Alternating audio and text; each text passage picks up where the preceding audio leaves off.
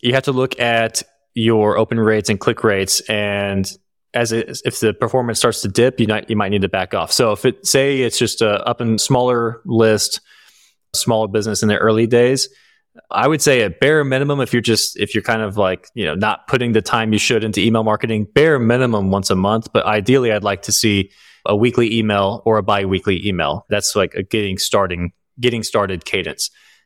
Hello and welcome to the Ecom Ops podcast. We believe that there is more than enough content focused on e-commerce marketing and not enough content celebrating the real heroes of e-commerce, those running the operation. Each week, we find and interview an e-commerce operations expert to share the secrets behind how some of this industry's most exciting businesses are run. I'm your host, Norbert Strappler, the CEO of SyncSpider.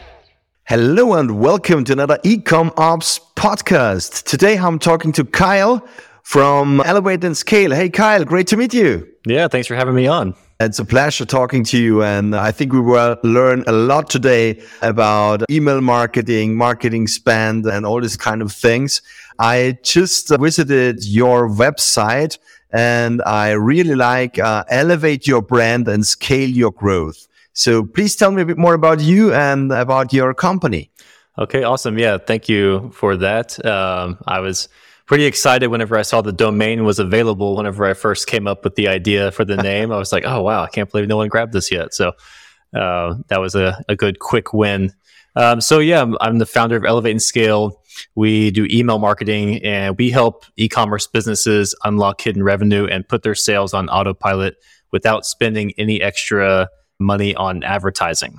Oh, that's cool. And how did all this started? How did you came into that business or in e-commerce? So I got my start as a freelance copywriter actually years ago. Mm-hmm. And I was really just kind of doing a little bit of everything. Back then, there was a lot more focus on blogging and SEO and bringing traffic to your site that way. And then email marketing was a natural extension from there.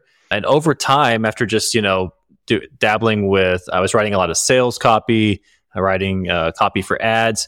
The one area where I kept getting the best results was with email. And I also just really liked building out these back-end systems for businesses. And really the whole, shifting to e-com. Originally, I was working with more service businesses, not by any intention. It was that's just kind of what happened. Like that's just the clients I kept signing. But after I started working with a few e-com businesses, I really liked it better because I find it to be a little bit more straightforward, where with service businesses, a lot of times you have salespeople involved where the email can only take you so far. Then that lead has to then go through part of the sales process with a salesperson doing sales calls. And so sometimes it's kind of hard to figure out where are the results exactly coming from, or if there's a breakdown in results, where's the problem? Whereas with e-com, everything is tracked and it's very straightforward and simple. So if you send them an email and they go to the site, you see every little thing they're doing, if they add it to cart, if they complete the purchase, and you can really figure out where the breakdown is in the sales process and just attack that thing and improve it. So I just love that. But I just thought also something about e-com people, they're fun to work with. They're different than a lot of the type of clients I had been working with in the past. And I decided, you know what?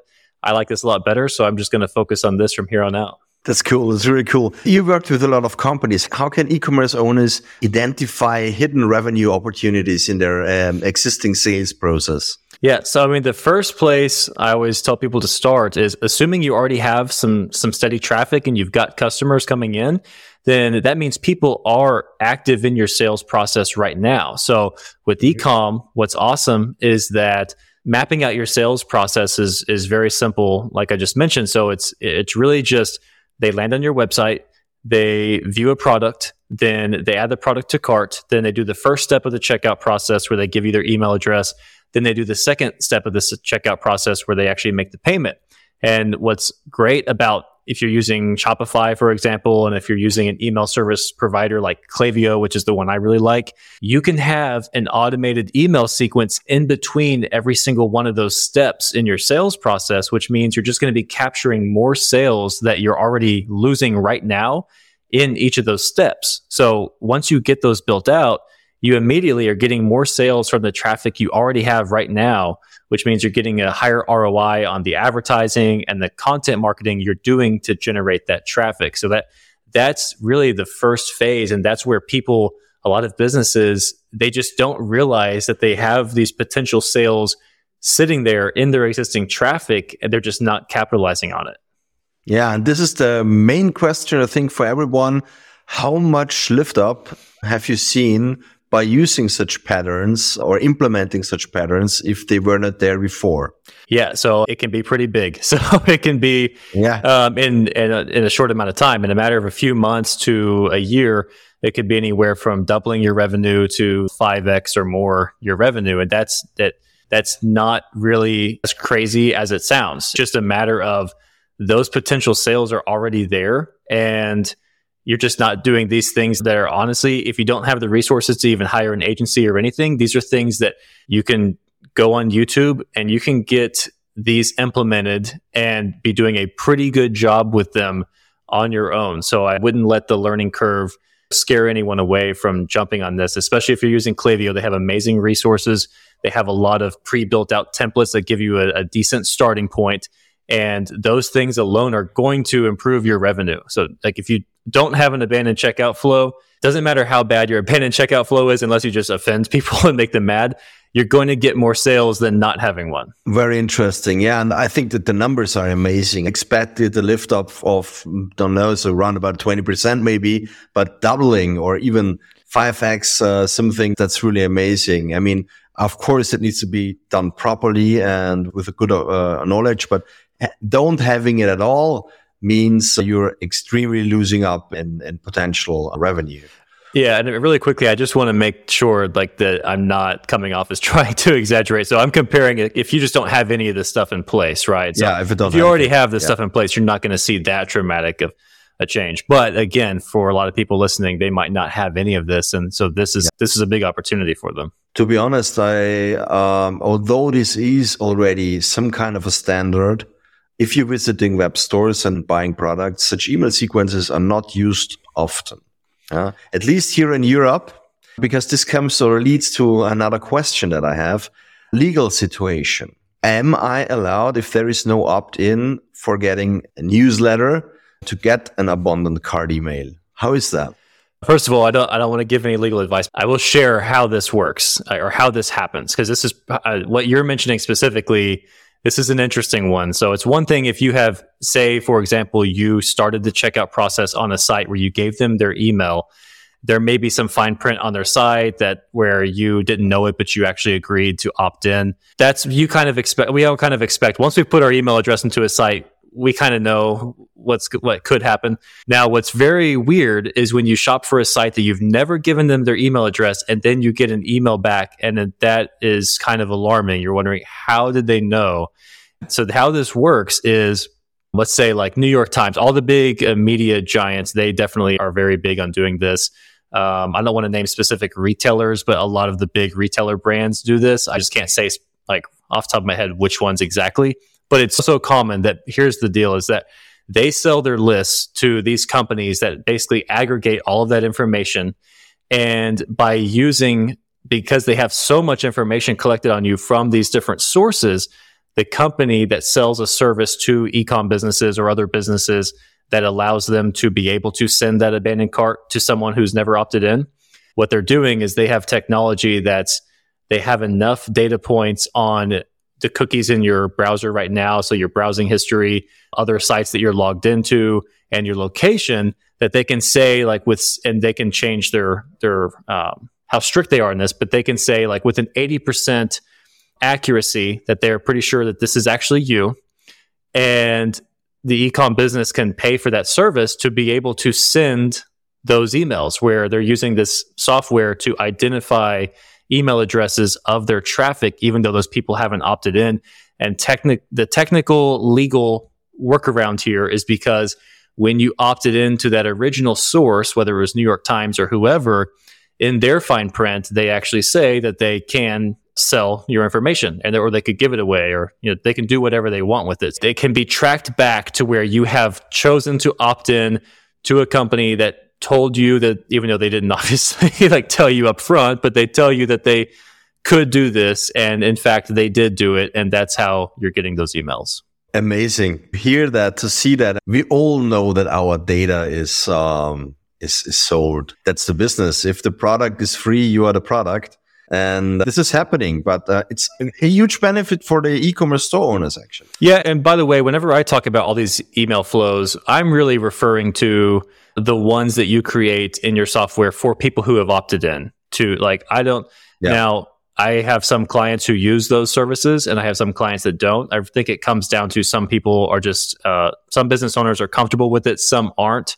If you want to know the behind the scenes take, the truth is it tends to be profitable. It works. Yeah. And honestly, the complaints aren't as frequent as you would expect. Of course, some people are going to freak out whenever that happens, but more often than not, people actually just buy and they don't complain, which is kind of strange, but which is good. Yeah. Which is good. So. Yeah. Those people who complain are also complaining if they get a newsletter that they opted in 2 months later when they forgot that they opted in. Exactly. So yeah. It doesn't matter. Yeah. If you're online, it's inevitable. Your email's going everywhere.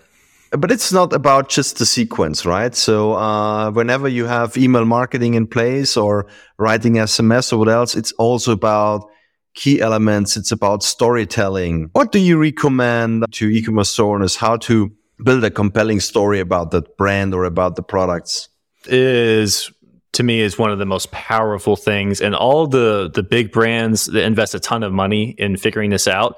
And this is something that if you are a small business owner, where you can immediately stand out from your direct competition by doing this. So the problem that business owners face is that you have a lot of, your most direct competitors most of the time are selling products that have very similar features. And let's just assume that you're selling something that's high quality. There's only so high of quality you can get. And assuming your best competitors are also at that same level of high quality, there's usually only going to be a couple little feature differences. So then it's like, okay, how do I stand out? But also for the customers, if you think from their perspective, how do you make an easy buying decision? And where the answer to that is by having a brand story and having marketing and branding that really caters to them and really resonates with them. So the first place the best resource I always recommend to people to just get started on doing this is actually a book called Building a Story Brand by Donald Miller. And he's got a whole other program, course, and other stuff he does. But they have this framework where they will take you through, and their whole concept is that you want to define the hero of your brand story, and you want the hero of your brand story to be your ideal customer. Whereas we naturally a lot of times think that the hero of our brand story should be our brand and that we should present us or our products as the hero, but it's actually the opposite. You want your ideal customer to be the hero. And then you want to define the problems they're facing, define the ideal outcomes they want to experience, and then you present your brand or your product as the guide that helps them realize that ideal outcome. So just to give you a quick example, let's just say you're targeting people who love hiking and outdoor adventures, and they love the feeling of pushing themselves to hike bigger and bigger mountains, and they that's where they get the satisfaction is whenever they're doing that, they feel better about themselves or just having a lot of fun. But one of the problems they face is that they get really dehydrated, and that limits how big of a mountain they can hike or how far they can go or whatever. So if they add your electrolyte powder to their water bottle, now they can push themselves harder for longer, and they can achieve bigger and bigger accomplishments in the hobby that they love. So the way you're presenting this is you're not trying to present your electrolyte powder as the hero. It's helping them be a bigger hero, right? It's like you're just kind of giving them that little thing they needed, but ultimately you're focusing it on them, and you're focusing all on them getting more of what they already wanted to get. And so that's the thinking. And you just have to, again, that's why I recommend that resource, because you have to kind of take a little bit of time up front to write some things down and maybe do a little research on your customers, talk to customers ideally if you can, and figure out how you can present your brand in that similar way. Wow, cool. You feel better as a customer if you hear things like you just said than if just a product would be presented in an email. So get and reach higher targets, reach your goals, be faster, stronger, better, be the hero. So I really love that. And I think we can use this not only in the world of products and brandings, it's also when you're talking about SaaS companies that are presenting their tools, a lot of them just showing the features.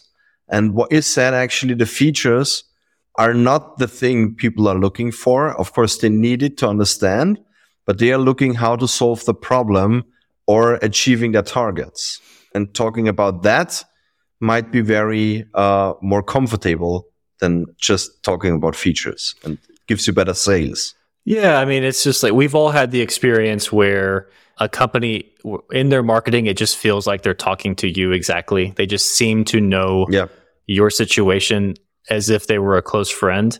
And that immediately, for one, it's all actually kind of a relief, because sometimes making a buying decision can be a little stressful, especially if it's a higher ticket item.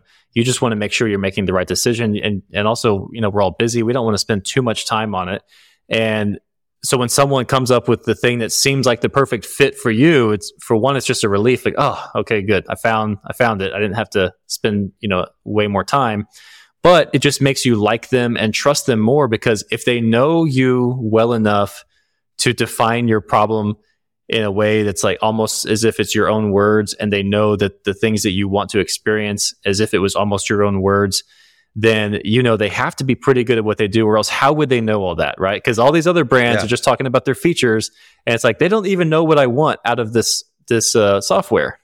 What are the top 3 mistakes that entrepreneurs make when it comes to email marketing? I'd say the first one that comes to mind is relying too much on discounts. And so a lot of the companies we work with, we do use discounts in our email marketing. Sure. And so every brand's going to be kind of different as far as that's something we talk about up front, is like, how often do you want to? And most of our clients are in the category of, we want to use them strategically, but not rely on them, basically. Some people want to never use them. And in some brands, they use them too much. And so here's what happens is, like, the first time you send an email with a big discount off, is you get this big spike in sales.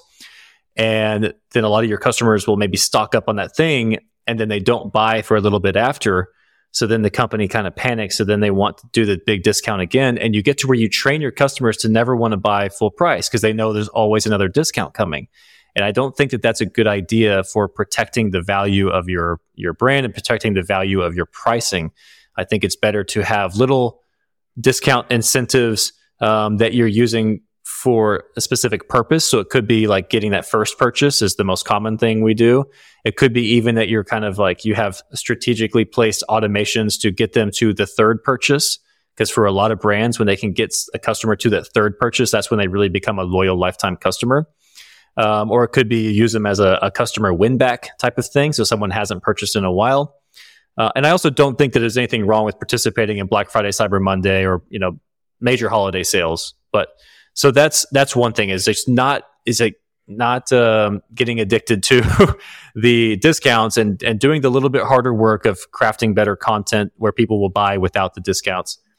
Another common mistake is not getting your email frequency right. So what I find is that sometimes smaller businesses are emailing way too often, and they don't have a list that's big enough yet to really justify that. And they're actually just shooting themselves in the foot, because they are getting more people to just start ignoring their emails before they've even gotten big enough to where they could get away with emailing more frequently and using segmentation. Where then on the other end of the spectrum, there's a lot of times brands that have a really big list and really high revenue, and they never email their list. And it's just like, okay, you could be making so much more money. It's like, I can't believe, it's amazing you've gotten this far and you don't even email your list. I mean, I know a scenario when people start implementing a newsletter and they put a form on the website to let customers sign up for the newsletter, and they do not send the newsletter because the list is too small yet, and they need to wait until the list is full. But I think once you offer a newsletter, you need to start sending it. If it's just 10, 15, 20 people sign up for a newsletter, if you don't send it and wait until you have 1,000 people there, then the first ones who signed up have forgotten already that they signed up. They don't know you anymore. Yeah, you don't need a lot of people, if they're interested in what you're selling. And, I mean, you got to start somewhere. So if it's a small list, but they're engaged and they're interested, yeah, definitely email them. You don't have to wait. Like you said, you don't have to wait until you have a big list. And then as your list grows, you can start doing segmentation.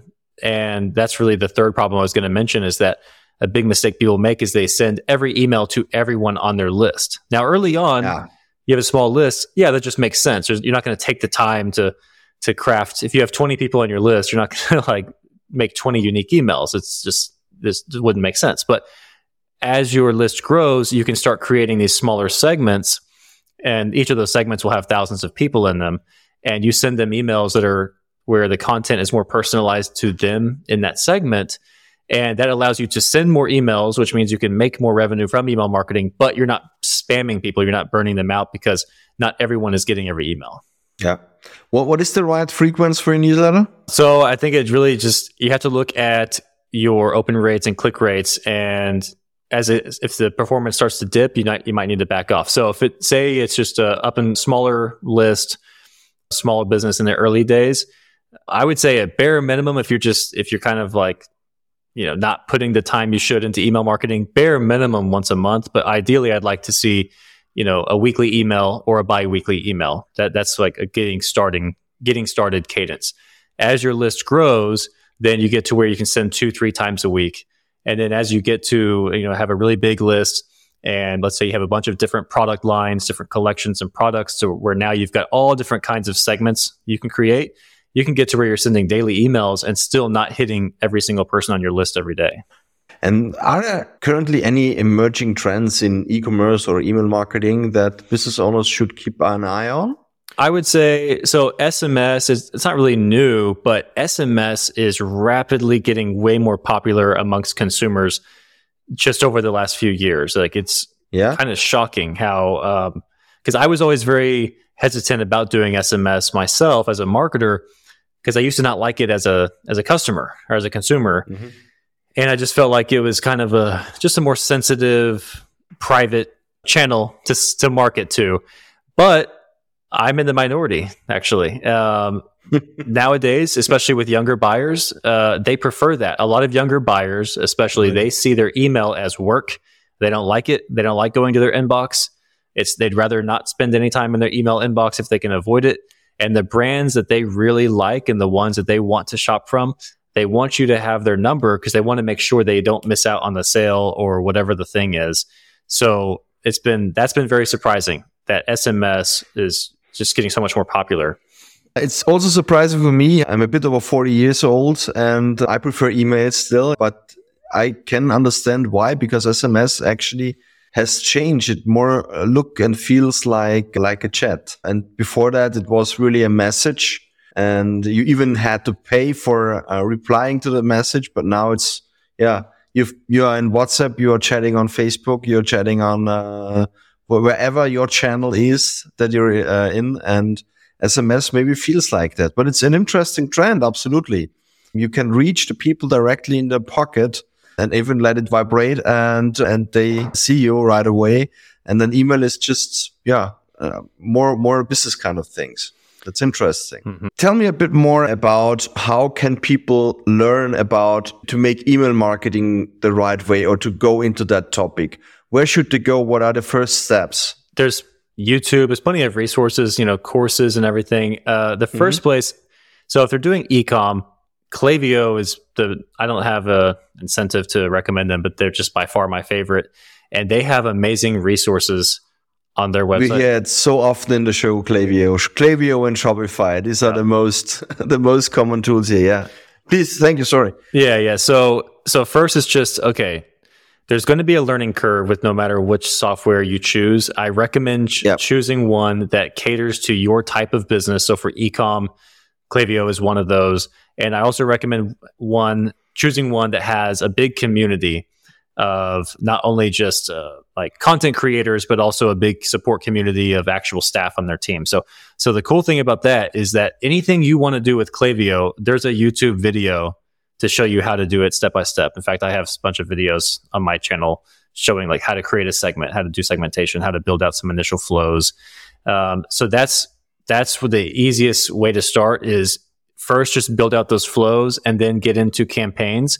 And then for anything that you can't figure out, I would just tell people to go to YouTube. Now, if you're looking for specific, like a course to buy, a guy who I really like is a guy named Chase Diamond. He's an email marketer who focuses on e-commerce, and I think he has some great courses. We can later on put it on the blog post as a link. So if you just send over the link later on, we can put it there as well, of course, to your website. Last question for today, and it leads directly there. Who has taught you most about email marketing and e-commerce in your career? Okay. I've been very fortunate that when I was coming up as a freelance copywriter, I was a ghostwriter for several big inbound agencies, and they exposed me to a lot of different, all of the biggest digital marketing courses at the time.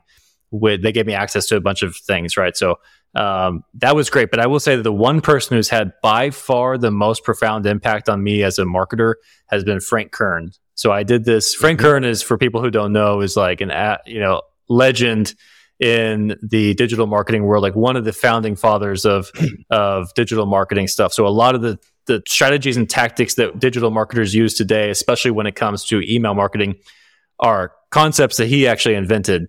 And he's still active to this day.